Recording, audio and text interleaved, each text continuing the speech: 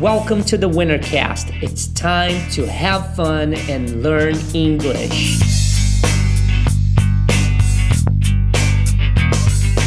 Hello friends and welcome back to another video. Bem-vindos a mais um vídeo. Hoje na nossa parte 4 da nossa super série de inglês, falando sobre comidas e bebidas, tudo que você precisa para aumentar o seu vocabulário com coisas que são realmente utilizadas no dia a dia. E aí, a Maria, né, uma boa entendedora de filmes, uma boa entendedora de comida, já fala I like Chinese and Japanese food.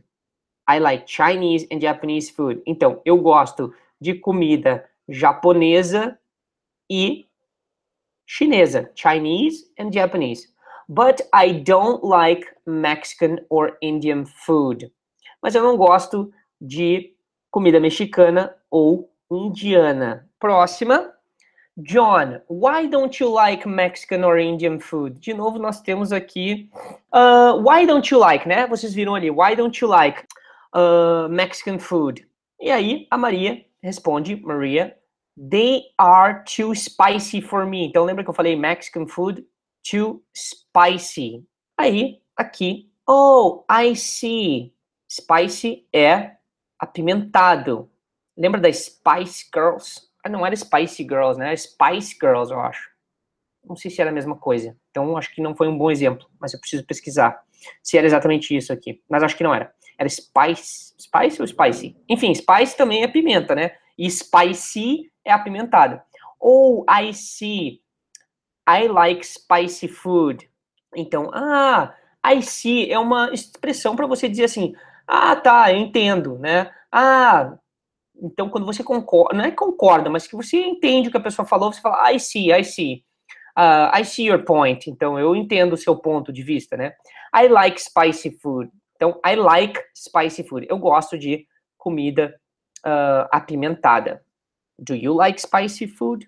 Espero que sim, talvez. Eu gosto de spicy food. É muito bom. Alright. Então, continuando. Maria fala, then maybe you can choose Mexican or Indian food for lunch. Então, talvez, né? Then maybe. Então, talvez, você pode escolher choose Mexican or Indian food for lunch today. Você pode escolher comida mexicana ou indiana para o almoço hoje. Lembra, comida mexicana ou indiana, Mexican or Indian food. É assim que fala em inglês. E aí o John vai, that's a good idea, Maria. É uma boa ideia. Então, quando você fala that's a good idea, você quer dizer é uma boa ideia. Isso é uma expressão. That's a good idea. Sounds good também é uma boa ideia. Parece bom, né? Mas that's a good idea. Idea é uma boa ideia. I think I'll have. Então, eu acho que eu vou ter, né? Ou seja, eu acho que eu vou comer. Mas aqui, I'll have. Eu terei. Então, I think I'll have some tacos. Então, eu acho que eu vou ter alguns tacos, ou comer alguns tacos. Tacos, para quem não sabe, é aquela comida mexicana, que é tipo um pastelzinho, mas não é tão bom quanto o nosso pastel. How about you? Na verdade, é bem bom. How about you? Very good. Ok, então, vamos para lá. De volta aqui. Maria fala, I think I'll have a slice of pizza and some salad today. Então, eu acho que eu vou comer uma slice of pizza, é uma fatia de pizza. Então, I think I'll have, como a gente já viu, eu acho que eu vou ter. Uma slice of pizza é uma fatia de pizza and some salad, e um pouco de salada. É uma comida meio bizarrinha, né? Mas as pessoas realmente fazem isso. That sounds like a good idea. Então, aqui a gente teve that sounds like a good idea. De novo, that sounds like a good idea. Primeiro a gente viu that's a good idea, isso é uma boa ideia. Agora, that sounds like a good idea, isso parece uma boa ideia. Lembra? Então, that sounds like a good idea. Parece como uma boa ideia. Aqui, de novo, o like ele quer dizer como, né, na verdade. A gente fala, parece uma boa ideia, mas eles falam, that sounds like a good idea. Isso soa, digamos assim, como uma boa ideia. Aí ele diz, let's hurry up. Vamos nos apressar. Let's hurry up.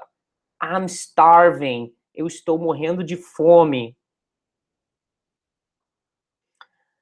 Aí a Maria responde, me too. Então, quando alguém fala alguma coisa, eu tô morrendo de fome, I'm hungry. Aí você pode falar, me too, eu também. Né? Seria uma forma diferente que eles falam. Você não fala I too, você fala me too. Aí, talking about food always makes me hungrier. Então, olha só. Makes me hungry me faz faminto. Makes me hungrier quer dizer mais faminto. Porque em inglês, vocês vão ver isso lá dentro do curso. Tem umas aulas que mostram, quem já sabe, que a terminação ER em inglês significa mais alguma coisa. Então, por exemplo, maior, tall é alto. Mais alto é taller. E aí, gostou dessa aula? Esse é um conteúdo desenvolvido especificamente para pessoas que querem aprender inglês de verdade. Então, se você conhece outras pessoas que querem aprender inglês, compartilhe esse conteúdo com seus amigos, com seus familiares e acesse www.ingleswinner.com para materiais gratuitos. Não esqueça de seguir @ingleswinner no Instagram, @ingleswinner no Facebook e também no YouTube. Thanks for listening and I'll see you next time.